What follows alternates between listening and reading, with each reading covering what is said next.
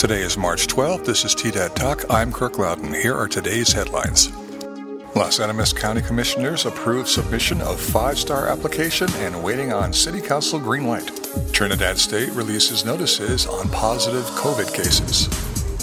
Meat versus vegan. Colorado cattlemen's great debate. Here's a look at today's weather. Mostly sunny with a high near 53. North by northwest winds 5 to 15 miles an hour. Tonight's weather calls for a 60% chance of rain mixed with snow. Mostly cloudy with a low around 29. The rest of the weekend calls for a chance of snow with a high in the 40s. Our top stories today are brought to you by Main Street Live and their production of Social Security.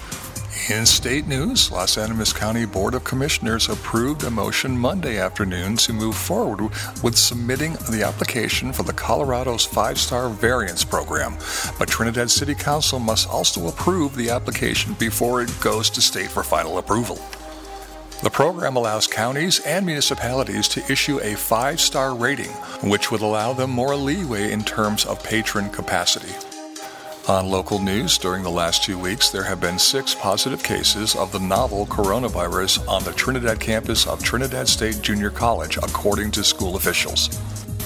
The latest member on campus to test positive went into quarantine last week with the Trinidad State Junior College volleyball team. The college has had 10 positive cases since the start of the spring semester in mid-January. Currently, there are approximately 80 students on quarantine. The battle of the beef continues. Governor Jared Polis first stepped into the beef controversy about 2 years ago when he suggested the state should open as a fake meat factory, then chomped on the Impossible Burger while chatting in his office with a political columnist. To smooth things over, he then ate a real beef patty at the National Western Stock Show barbecue put on by the Colorado Cattlemen's Association. This newscast sponsored by Main Street Live. Starting this month, Main Street Live is proud to present the play Social Security by Andrew Bergman. The play focuses on a trendy Manhattan art gallery owners Barbara and David Kahn, whose life is upended when her Mineola housewife sister Trudy deposits her eccentric mother Sophie on the couple's doorstep. Let's just say family, for better or worse. Well, mostly worse.